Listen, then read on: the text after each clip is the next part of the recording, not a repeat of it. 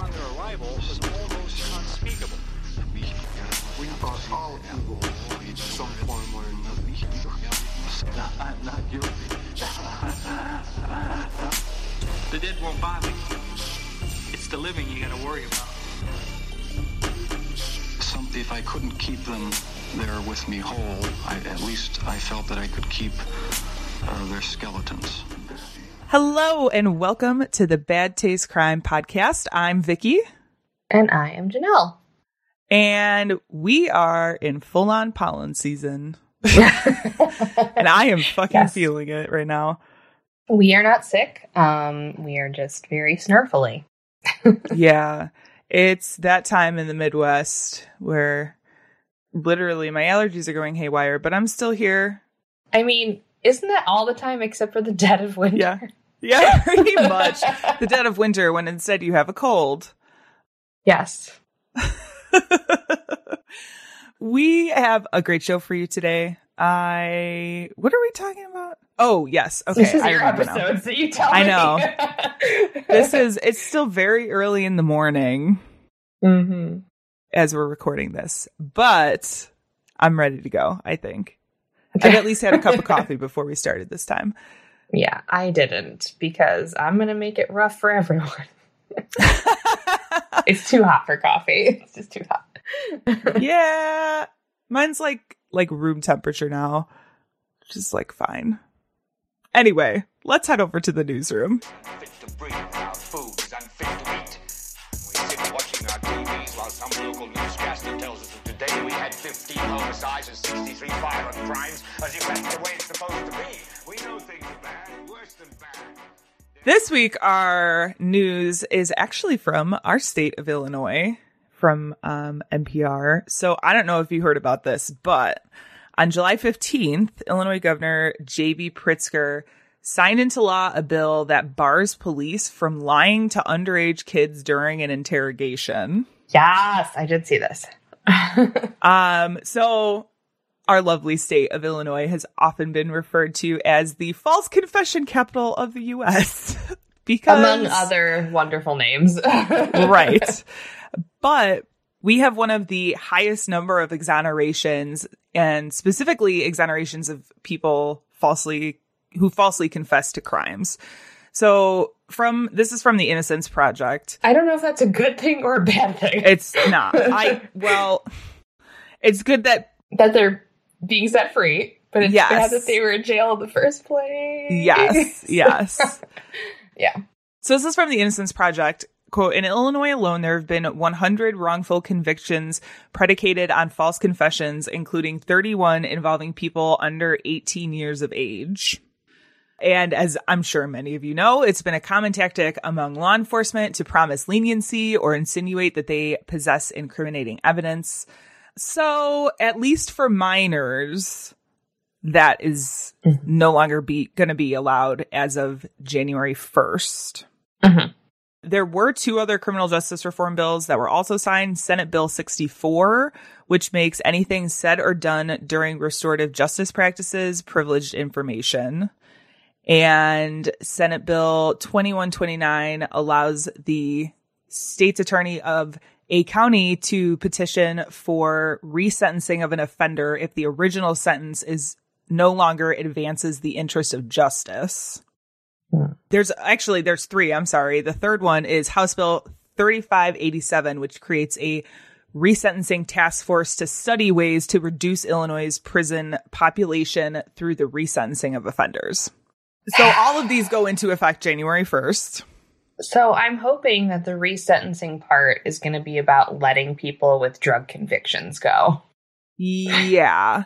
Well, since we're a legal state now. I think so. Since we've become legal, I'm fairly certain that there has been like an application process to have your sentence reviewed in reference to those charges, because I think that was part of the original like plan when marijuana was legalized in the state, right?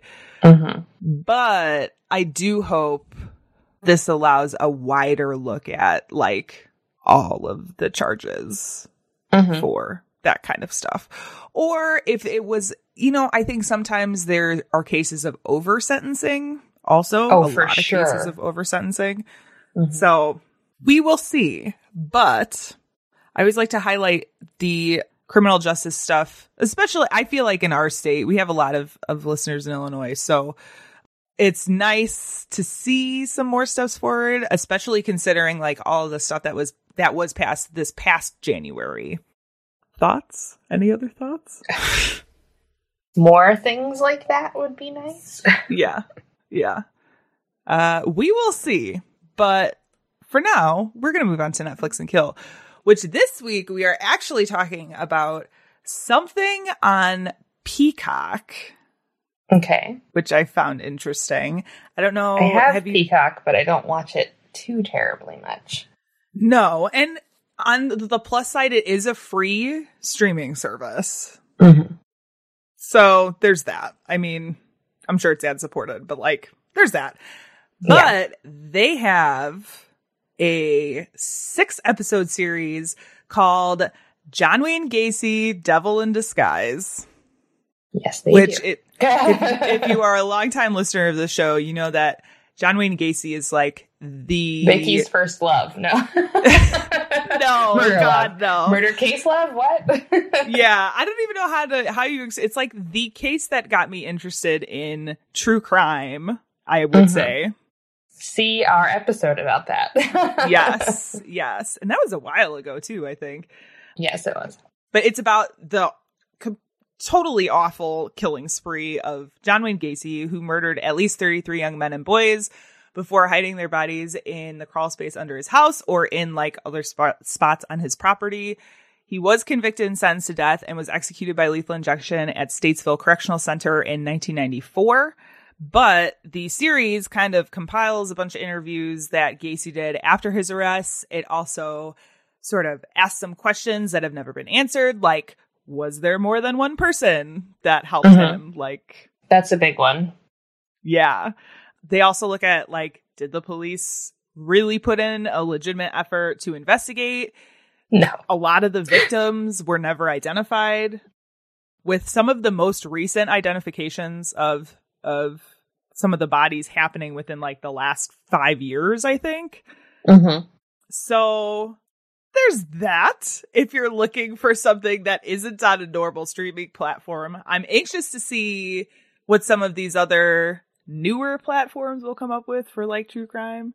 Because right now it's dominated by Netflix, HBO, and probably Hulu, I would say. Yeah, Hulu has a little bit. Mm-hmm. Yeah. So anyway, check it out. It's free. That's a plus if you want some true crime. A classic. Yeah. I haven't been on a true crime watch yet this past couple of weeks because I dove deep into Fear Street, because if you know anything about me, you know I love R.L. Stein. All things Goosebumps, all things Fear Street. So I was preoccupied. But Nice. I did catch that, a little bit of that Gacy one. Yeah. All right. This is that part of the show where we say content may not be appropriate for all listeners. This week, we are talking about murder. Really? Who would have thought? Would you expect anything less? I mean, it's pretty gruesome. Consistent? Yeah. Yes. But that's what we're all here for, right? Yes. So let's talk about it. Okay. I'm ready. So I am going to be, actually, I guess I should say, today we are looking at crimes of inheritance, which, there's plenty of perfect examples of this. Things like the Menendez brothers. Wasn't that an inheritance thing? And I don't know. There's tons of cases where people kill other people because they have. We've covered a couple. Yeah. So I wanted to look at this, and I am going to be talking about the murder of Rick and Susanna Wamsley. Rick and Susie met in high school, where Rick was an athlete. And after high school, Susie studied art at Oklahoma Christian College while Rick went to Oklahoma State. The two got married in 1978. They had their first child, Sarah, that year. And then they had their second child, Andrew, in 1984. Now, Rick was a CPA who worked for a couple oil companies in Houston, Salt Lake City, and Dallas. But like the family itself was really close. I saw a lot of times they were described as like the perfect couple, the perfect family on the block. That's never a good omen when people say that you're so perfect. Yes. And they were pretty wealthy. So they were definitely never like lacking for anything. They also were described as like their entire life revolved around their kids. They wanted to make their kids happy. But this perfect family was completely destroyed when on December 11th, 2003, police were called to the Wamsley residence. At 11:40 p.m., a 911 call was made from the Wamsley's home, but there wasn't anybody on the line. So they were like either the person called and just didn't say anything, or they just called and left the phone sitting on the side table and just left. But police responded anyway and went and knocked on the door, didn't get an answer. They did notice, however, that the garage door was open and that the door to the house from the garage was also open.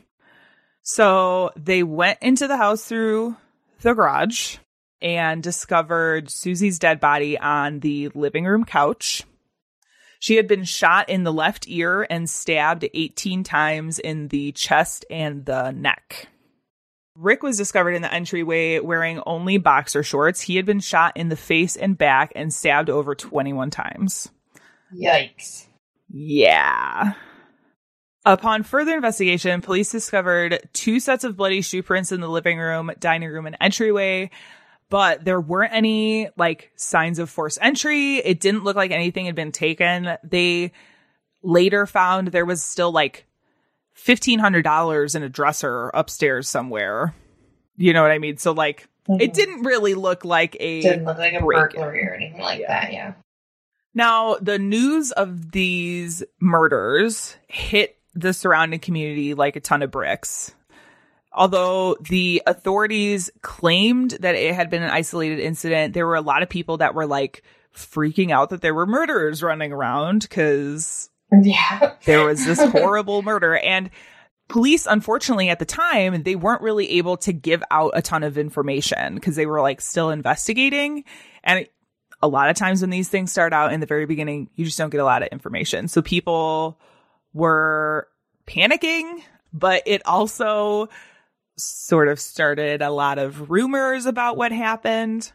The main one being that they were like involved in the witness protection program and that the murder had been a hit, which is not. It doesn't sound like it at all. Not it. But everything sort of started unraveling after it was discovered that the family, like I said, was incredibly wealthy. They had taken out a $1 million life insurance policy along with a $1.65 million estate that had kind of become this point of conflict within the family. Actually, later, their oldest daughter, Sarah, would file a petition in court to try and block her brother, Andrew, from inheriting any of the assets for reasons that will become clear. I wonder. It was also discovered that Andrew, who was 19 at the time of the murders, was dating this girl named Chelsea Richardson, who was somebody that Rick and Susie were really not fans of. I saw it talked about a lot as like the Wamsleys being this sort of like more wealthy, affluent family. Chelsea Richardson coming from this working class background and it being sort of like a, I don't know, like a class thing. I'm just like, I don't really get the impression that that's it, but I don't know, man. Anyway, police did discover a clump of hair in Rick's fist when they had investigated the scene, which was immediately sent out for DNA testing. When it came back, it was revealed that the hair belonged to Susanna Toledano, who is Chelsea Richardson's best friend. Okay. A warrant was issued and Toledano was promptly arrested. When she spoke with police, she alleged that a man named Hilario Cardenas, who worked as a night manager at an IHOP, had given her the gun that was used in the killings. Cardena was also arrested, and not long after, both Chelsea Richardson and Andrew Wamsley were also arrested on solicitation of murder after Cardenas alleged that they had asked him to murder Andrew's parents. All four of them were held on $1 million bond while police continued to investigate. When the indictments came down nearly 7 months after the murders, police were accusing Andrew and the others in a murder plot to get their hands on the Wamsleys' $1 million insurance as well as their other assets. Andrew, Chelsea, Toledano, the three of them were charged with capital murder, and Cardenas was charged with conspiracy to commit murder. Okay. So, you know how in high school you went to an IHOP to like smoke cigarettes and drink coffee and hang out into the wee hours of the morning because it was open for 24 hours. Did you ever do that? Yeah. I mean, not an IHOP. We had other things around here that we did that at, but yes. Right. Angelo's. We went to Angelo's and did that. That was our main we went hang to for a long time. The truck stop because we're Yes. garbage people, and then like another little tiny restaurant in Crystal Lake. That was Yeah. Yeah.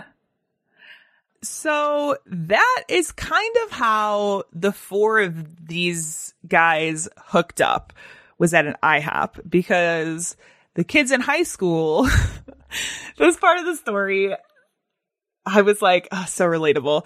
The kids in high school would go to the IHOP and play Yu-Gi-Oh! And sometimes play D&D at the IHOP to the wee hours of the morning. So this is kind of like how this group all met up.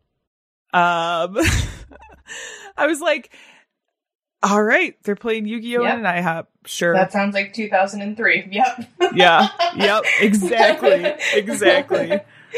So anyway, a clear picture began to emerge of what happened that night. Investigators believe that by the time the 911 call had been placed, Rick and Susie had been dead for 8 to 12 hours at least. Andrew and Chelsea and Susanna entered the home using a garage door controller. They walked in through the garage and found Susie sleeping on the couch in the main level, where she was shot at close range, killing her instantly. Rick, who had been sleeping in the master bedroom, heard the shots and ran out to confront the attackers. They shot at him as he was running out of the doorway and missed. There were 2 shots and both of them missed. And Rick continued to like charge forward at his attackers. He was hit with a 3rd shot as he was coming through the hallway where this struggle started. And he was at this point like stabbed repeatedly in the chest and arms and back and face.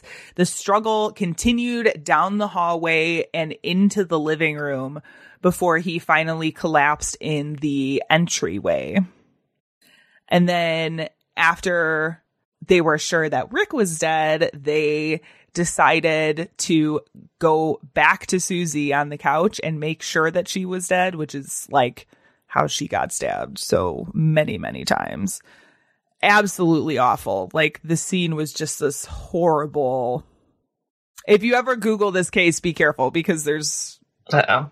Yeah. Crime scene. It's a lot. So police were not able to find any of the weapons that were used in the slayings, and they were also unable to really, like, for sure determine who fired any of the shots. It was also, in the course of the investigation, discovered that this was one of, like, 2 or 3 attempts that the group had actually made on the Wamsleys in the months prior to this. One of these instances happened in November, where like the afternoon of the night, somebody had attempted a drive-by shooting on their car while they were driving down Interstate 35, but missed. They just like hit the car in the back a couple of times. So this was not the first time that they had attempted something. And they did report the drive-by shooting to the police. So the police had record of that as well. So fingerprints found on the phone point to Andrew as the one who eventually dialed 911. Investigators don't really think this was done out of like guilt, but rather a way to expedite the finding of his parents' bodies.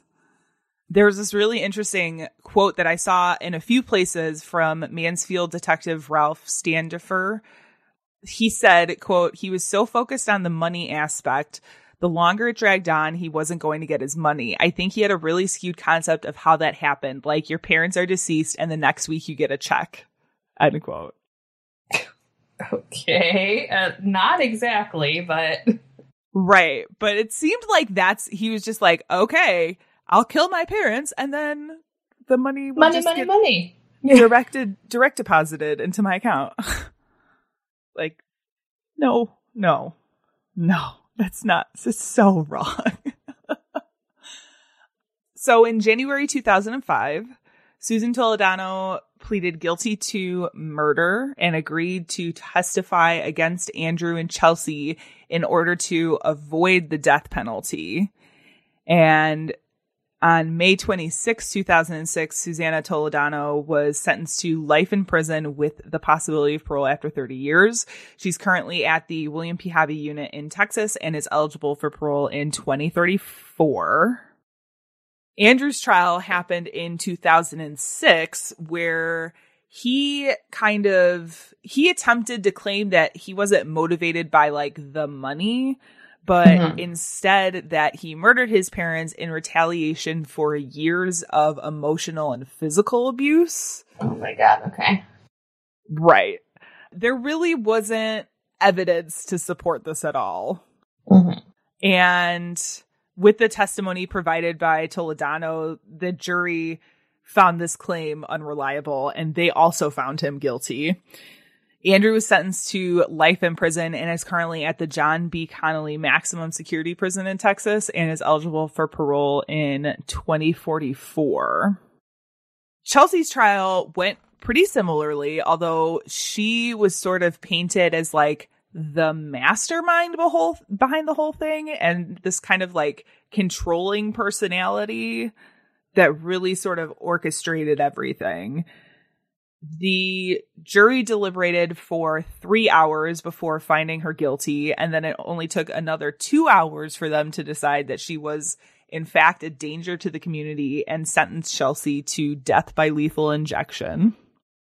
However, Chelsea, during her appeals process, the courts found that the prosecution had withheld evidence during the trial. And so for this, Chelsea's sentence was commuted to life in prison in December 2011.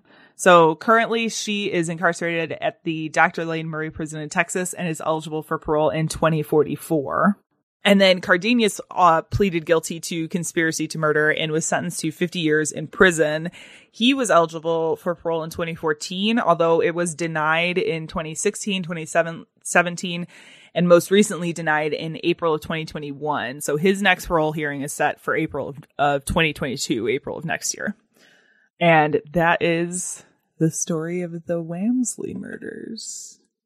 Wowzers. Yes. Yikes.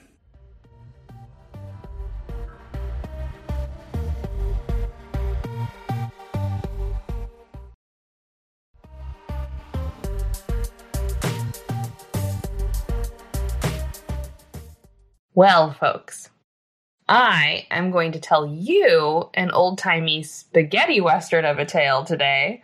Oh, boy. We're going to be going back in the Wayback Time Machine, and we're going to talk about the death of John Hillman and the eventual laws to come out of the Mutual Life Insurance Company versus Hillman.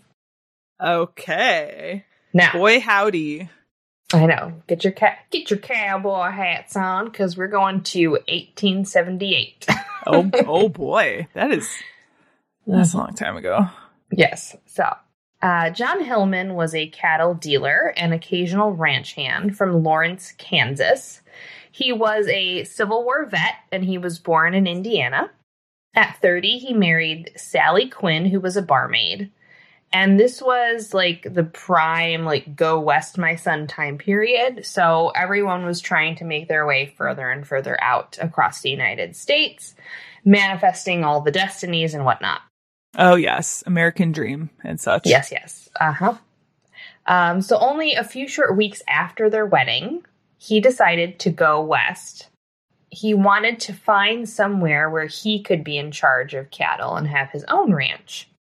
He left in the dead of winter to go as far as possible to find available land so that he could buy it for his family. Now, I don't know if you're familiar with the Oregon Trail game. Oh my God, yeah. Or perhaps have you seen Cannibal the Musical? I have not seen that. Okay, I don't think. I recommend it. It's Trey Parker, Matt Stone. Okay. Joint. It's very good. It's definitely about the Donner have Party. Okay. Yeah. Okay. I would be into that. Yeah. It's very good. Definitely have the Oregon Trail board game I can see from where I'm sitting. Excellent. Okay, Actually, I think it's a card game. Yeah. All of these things pretty much accurately described how fucked up it is to go west during this time period. Oh my God. Like, I can't. If you never played Oregon Trail, first of all, we're too old for you. Secondly, oh God, it hurts. I It's know, true. right? Secondly, like, it is the most upsetting and dissatisfying game to play because, like, you never win. You always die.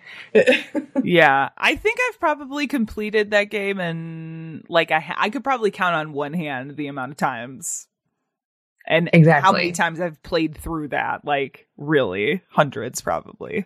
So a lot of death, a lot of destruction, a lot of dysentery. Yes, all the dysentery. Like, who knew shitting yourself would cause you to die so quickly? So this is kind of the fear that his wife had. She's like, you're going to go in the dead of winter? That's probably not a good idea. Oh my God. So he thought that going in winter would be a great idea because then he could assess how harsh the conditions would be to move his family. So I get the idea, but also it's 1878. There's, like, no antibiotics. People are like, oh, there's a snow blizzard. Let's keep going. You know, right. In a covered wagon. Yeah. So not a great idea, I think. But with him, he decided to take a farmhand by the name of John Brown. So he's like, I got a guy, so it'll be fine. Oh my God. Now, before leaving for the trip, Hillman purchased $25,000 of life insurance, which would be nearly $700,000 in current money. Okay. So that's a lot. Yeah. He had help from his wife's cousin, Levi Baldwin, and he was able to secure the amount by going through 4 different companies, because to procure that much from one is, like, next to impossible at this time period. Yeah. And to be honest, insurance companies at this time, if you think insurance has a lot of clauses now, like, the contracts from the 1800s are out of control. They would throw in everything conceivable so that you would not get a payout. Gotcha. So he left in December and they were on their way. They reached Medicine Lodge, but the weather became too harsh, so they had to turn back, and they wound up back in Wichita. Finally, by February, they were able to go out again. This time, they decided to go towards Crooked Creek, and John Brown reported to a neighbor named Philip Briley on March 17th that Hillman had been shot dead at their campsite. Like, really precarious, weird. He's just like, hey, dude's been shot. So this neighbor called the nearest coroner, which happened to be George Paddock, And they came to inspect the scene of death, and they convened an inquest. So on March 18th, 1879, John Brown testified that he had accidentally shot and killed Hillman when the rifle he was unloading from their wagon discharged, and Hillman was shot in the head. Accidentally. Now, people who had seen the men in Medicine Lodge also identified the body of John Hillman. And then, on April 10th, 1879, the Medicine Lodge inquest returned a verdict of death by misadventure, a.k.a. accidental death. I just love the term misadventure. Yeah. Now, instead of the body being returned to the wife, it was actually buried in Medicine Lodge, and then Sally was notified. So she then contacted the insurance companies because obviously your husband's died. You need to make sure that you have some money. And she let them know that he had passed away. And all 4 companies were immediately suspicious because, of course, at this time, insurance fraud was also a really big problem. We had, Yeah. I mean, H.H. Holmes did a lot of insurance fraud. So, we have people faking their own deaths and, pretending to be their wives. And they're actually men. Yeah. There's, a lot of really interesting stories about insurance fraud at this time. Yeah. So the body was buried, and they're like, you know what? We need some evidence here. So they disinterred the body, and they started another inquest. This time, it was going to take place in the same area, but it was going to be paid for by the insurance companies. Now, there were 2 points of contention during this inquest. One of them being John Hillman's teeth and his height were coming back into question. Several people who knew him came to identify him, and all of them were divided on whether or not it was actually him. Now, remember, he had been in the ground for a little bit, a week or so. Okay. And there was no embalming. So, right. If you know how the body reacts, you have rigor mortis, where you constrict and then you relax again. You do lose a few inches when you die. So just keep all these things in mind. Yeah. So one of the witnesses stated that he had 2 bad teeth, and then other people said that his teeth looked pretty normal. Someone said that his corpse was too tall. Others said that the height was just right. Ultimately, this inquest, unlike the Medicine Lodge original inquest, returned to finding that the death was of a person unknown and had been caused feloniously by John Brown. So that means that it was not John Hillman, and that John Brown had done it on purpose. Oh. So completely making it the opposite of what it was. So did the insurance not pay out if it was done, if it was murder, if it was done on purpose? Was it only accidental? No, they would pay out if it was murder, but the big point was that what they were saying was that it wasn't it wasn't John Hillman. Yeah. So originally, so that's the big thing. It's okay, it's not him. Yeah. But then that infers that they did it to just get the insurance payouts. They were concocting a scheme to get money. Gotcha. Now, Sally thought that the insurance companies did this on purpose. They thought that they basically bought out this coroner and had the inquest come back in their favor, which obviously it probably did. And she figured that they were doing this to kind of confuse everybody and make it so that they wouldn't have to pay. So you have these 2 conflicting verdicts from these inquests. So, most courts would be let's not even deal with it. Right. But she decided that she was going to file a lawsuit in 1880 because she didn't think that that was right. And, she really fully believed that her husband was dead. Yeah. Now, her case didn't go to trial until 1882 because insurance companies are really good at delaying cases. Oh, my God. But her case would be tried 6 separate times. So here we go. What? That's a lot. Let's just start at the first one because it's going to get crazy. This is going to be a roller coaster. There were 2 problems with the case from the start. Hillman's companion, John Brown, changed his story. So that's never a good thing. He originally signed an affidavit and agreed that, yes, accidental shooting, blah, blah, blah, blah. Then he signed another affidavit in which he agreed that the corpse at the campground belonged to a young man he and Hillman had recruited to join them on their journey, and whom Hillman had shot to death at the campsite. What? So basically absolutely conflicting his story. Okay. The affidavit said that Brown and Hillman had met the man who called himself Joe Berkeley or Joe Burgess. They weren't really sure. I don't know how you don't remember.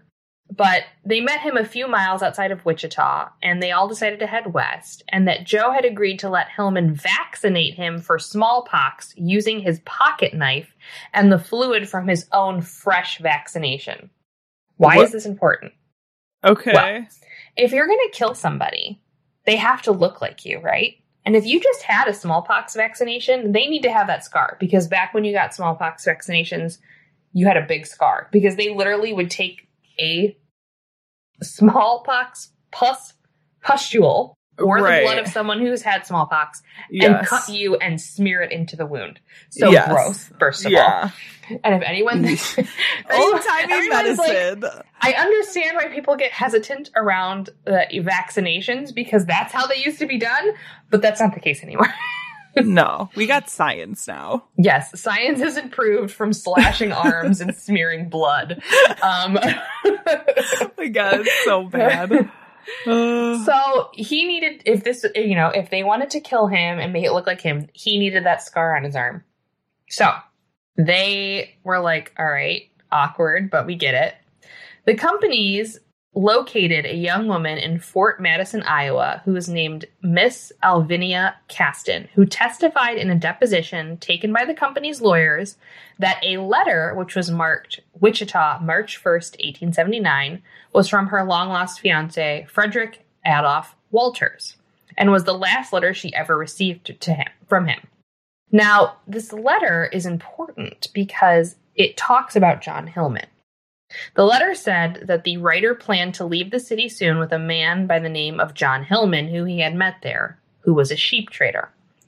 The letter also confided that Hillman had promised more wages than he could ever make anywhere else, and that Walters, who was a cigar maker by trade, was never seen again by his family. And they claimed that they all had received a letter similar to that mentioning Hillman's name, but they couldn't produce it. Oh. Now, this affidavit and these supposed letters put a lot of suspicion onto John Brown and Hillman. Now, the thing that confused me about this is that John Brown said that the guy's name was Joe or Joe Berkeley or Burgess or whatever. But then this random ass woman says that her fiance who disappeared, who was named Frederick Adolph Walters, was the one with the two. Yeah. So it's a bit confusing. And not only that, back in this time period when there were high profile cases, people would come out of the woodwork saying that they were involved so that they could get some sort of spotlight. So right. Or also keep that in mind. Is it possible that she had a life insurance policy out on her husband, and if he was the one who actually died, you know what I mean? Well, they weren't married yet. They were just engaged. So I don't think that would be possible, but that doesn't mean she isn't couldn't be this in the time when you could with just take life whatever. insurance out on anybody you wanted? You can, but it was exceptionally hard for women to get insurance policies for people because women aren't people, remember? A man could take out insurance. This is how H.H. Holmes did it. He took out insurance on random ass women and their children all the time. But if a woman tried to do that wouldn't be possible. They'd have to have a man with them to sign off for them. Right. It was gross. Yeah. I mean, you couldn't even have a bank account. There was one famous female rancher, and she only acquired all of her wealth because her husband died. You know what I mean? Yeah. This time period fucking sucked to be a lady. Amen to that. So the first two juries in the first two trial cases in 1882 and 1885 ended in a hung jury. In the third trial, however, in 1888, the trial judge kept the Dearest Alvinia letters away from the jurors because they felt that it was hearsay. Okay. And the jury in this case voted unanimously for Sally Hillman. So, that sounds great. Now, the insurance companies were like, oh, hell to the no. And they filed an immediate appeal to the United States Supreme Court. Of course. The case reached the court, and the justices did something a little bit unheard of. They created a new exception to the hearsay rule and said that the letter should have been allowed in evidence because it met the requirements they had just created. Okay. Wrap your brain around that one. So, like, they created the requirements and then were like, this should be fine because it meets the requirements we just made? Yes. If you think the Supreme Court now is fucked. Okay. Go back to the 1870s and 80s. Right. They were still figuring it out back then. They were still trying to figure it all out.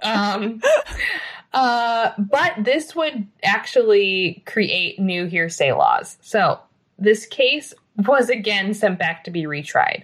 And the rule they created, which is now called the state of mind hearsay exception, is still one of the most important rules of evidence in U.S. law. So if you want to find out more, you can go read that. But the transcript information is very difficult to read. Yeah. Now, the fourth and fifth trials also ended in a fucking hung jury. It's like, you guys, just give up. Just give up. So we have the first, the second hung, the third in favor of Sally, the fourth and fifth hung. Now we're on the sixth here, okay? Wow. We're not doing great. The last trial was in 1899. We're talking 10 fucking years later, okay? And there was a new witness who came to this trial. And this man was named Arthur Simmons. He was the owner of the cigar factory in Leavenworth where Frederick Adolph Walters had worked. He stated that Walters was in his factory for a few weeks in 1879, which was 2 months after the death at Crooked Creek. What? Simmons accurately identified Walters from the photographs that they had provided in evidence and also produced written employment records to confirm his testimony. So he was like, yeah, he was here during this time period. Here's his fucking pay stubs. Like, take a look. Yeah. Yeah. So this time the jurors ruled in Sally's favor again, and the companies again appealed, and the stupid fucking Supreme Court again overturned her victory. Oh my God. So they did all this, but then the companies were like, you know what, we've wasted so much time and effort on this fucking case, and they were growing tired of the constant trial. So they just decided to settle out of court. After all of that, after she won twice, and there's 4 fucking hung juries, they're like, you know what, just kidding, never mind. Blowing all of their money for no reason. Oh my God. So they settled with her for the face amount of the policies plus interest. Now, we're not really sure if she received all the money. Probably not, because she probably owed a lot to all of those lawyers for all 6 cases. Yeah, but that it's would good be a to know hefty that sum. they at least paid her out. Yeah. Oh now, not only did this case change hearsay laws, it is also considered one of the first cases to examine the Slayer Rule. Are you familiar with the Slayer Rule? I am. All right. Yes. So, this, if you're not familiar, we're gonna show you the world of the Slayer Rule. This is a statute in law that states a slayer, killer, murderer, however you want to say it, cannot benefit from the death of the slain person. Namely, this is used in cases of inheritance and insurance, i.e., why this case is important. While a criminal conviction requires proof beyond a reasonable doubt, the Slayer Rule applies to civil law, not criminal law. So the prosecutor must only prove the murder by a preponderance of the evidence, as in a wrongful death claim, meaning on the civil standard of proof of the balance of probability. So, even a slayer who is acquitted of the crime of murder can lose the inheritance by the civil court ruling on the estate. Right. Lots of lawyers speak. Yeah, okay, so let me break this down for you a little bit. So what they're saying here basically is the difference between a civil case and a criminal case is preponderance of the evidence, which is essentially 50. If you think of it as 51% sure that you're ruling in somebody's favor, whereas a criminal case is beyond a reasonable doubt. So that's like it's a little bit different standards. Yeah. I had that explained to me in that way, and it made a lot of sense. So the burden of proof in a civil case is far lower and far easier to prove. Exactly. And when you have things like civil cases, like hearsay is not as difficult to deal with as it is with a criminal case. So all of the hearsay that they were, all the letters and the witnesses and shit in a civil case would be taken a little bit more seriously than with a grain of salt. So that also kind of makes it more difficult. So that's why the Slayer rule, now a lot of people could lose inheritances because of this. So now the tale doesn't end there. We're going to come all the way to 2006. Oh my God. Really? Yes. In 2006, Professor Wesson and Dennis Van Gerven obtained permission from a judge in Lawrence, Kansas, to disinter John Hillman's remains. Oh my God. Okay.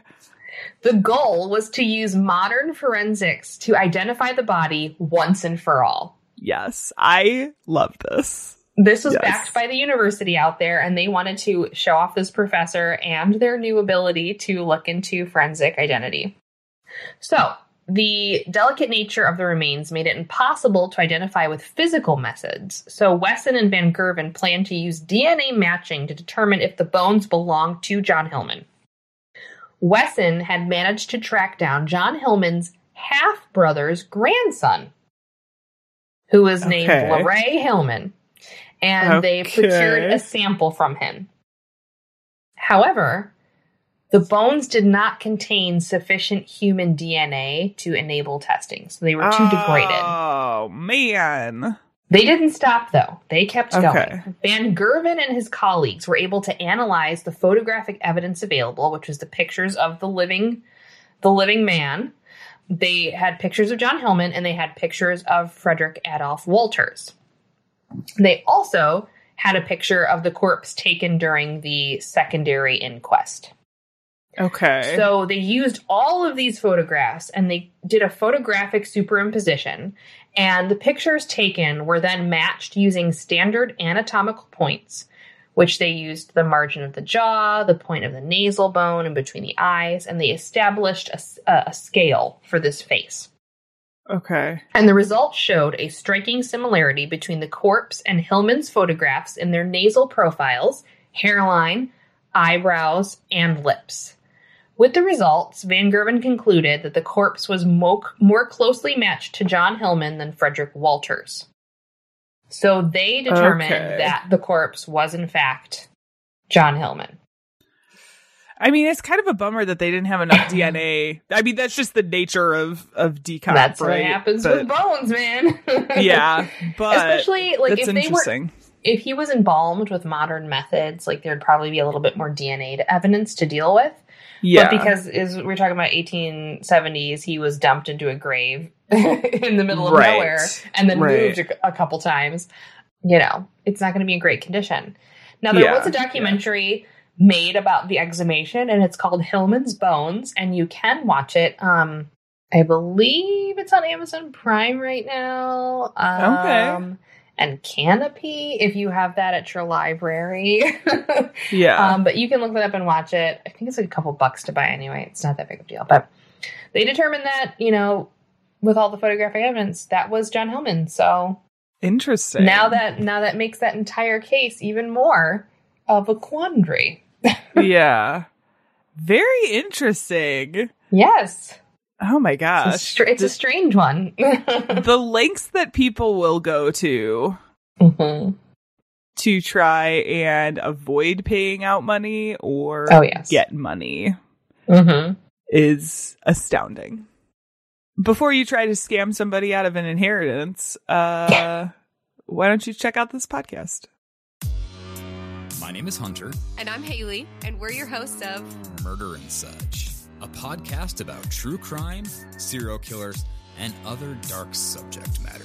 Join us while we fill your ear holes with some crappy comedy and disgusting tales. You can now find us on Spotify, iTunes, Stitcher, Podbean, and all of your podcatcher services. You can like us on Facebook, Instagram, and follow us on Twitter. at Murder and Such. Hope to hear from you guys soon. Bye. Bye. All right, folks, that has been our episode for this week. I hope you've enjoyed our little journey. I always love when we can learn something new about how the law was created. That's right in my overlap of interest area. What do we have coming up? What's the... Well, we're still waiting to hear exactly what day we're going to be at the Elgin Fringe Festival, but we're going to be there. And it starts September 3rd through the 12th. So one of those days, we will Oh my be God. there. That's coming up really soon. I know. It's scary how soon that's coming up. I feel like we started the process of doing Fringe stuff like months ago. And all of a sudden it's like, oh, this is literally like close to a month away. Exactly. So we'll keep you posted as soon as we know the day and time that we're going to be doing things. Again, we also don't really know if it's going to be in person or recorded. As of now, they're still pushing for in person. So we'll see. Hopefully we don't have a post-apocalyptic meltdown again. Yeah. But either way, you will see us either on a screen or in the flesh. And tickets will be available soon and all that information. But right now what you can do is go buy an F button. Now, I know this is going to sound confusing, but before you can even buy a ticket, you need to procure a button. So the buttons are $3. You can go to Side Street Studio Arts or Elgin Fringe Festival and buy them in person or online. They're also doing some random pop-up events where you can buy your button. Because in order to participate, you need your button and you need a pass. So make sure you have that button and make sure you buy your pass when you get the chance. Yes. But we'll keep you posted on when we'll be there. Yes. If you enjoyed this episode, you can find more like this at badtastecrimepodcast.com. Badtastepodcast.com. Website. Just Website.com. Website.com. I'm sure you'll be able to find it. It's fine. When you do find it, you can also find the donate and merch links on the website if you want to support the show or if you want to like get a t-shirt or something. We should probably have some new-ish stuff coming, I think, with updated stuff. Yeah. Updated branding and all that fun stuff now that I've had some time to do it. But maybe we'll put our faces on a shirt. Do you want our faces? Do you want our beautiful faces on a shirt? Do I want my beautiful face on a shirt? Yes. Is the question. So you could check all of that out. Otherwise, is there anything else? Is that it? That's it for now. All right. With that being said, our sound and editing is by Tiff Fullman. Our music is by Jason Zakshevsky, the Enigma. This has been the Bad Taste Crime Podcast. We will see you in 2 weeks. Goodbye. Bye. Young women and left their bodies on the hillsides along the highway.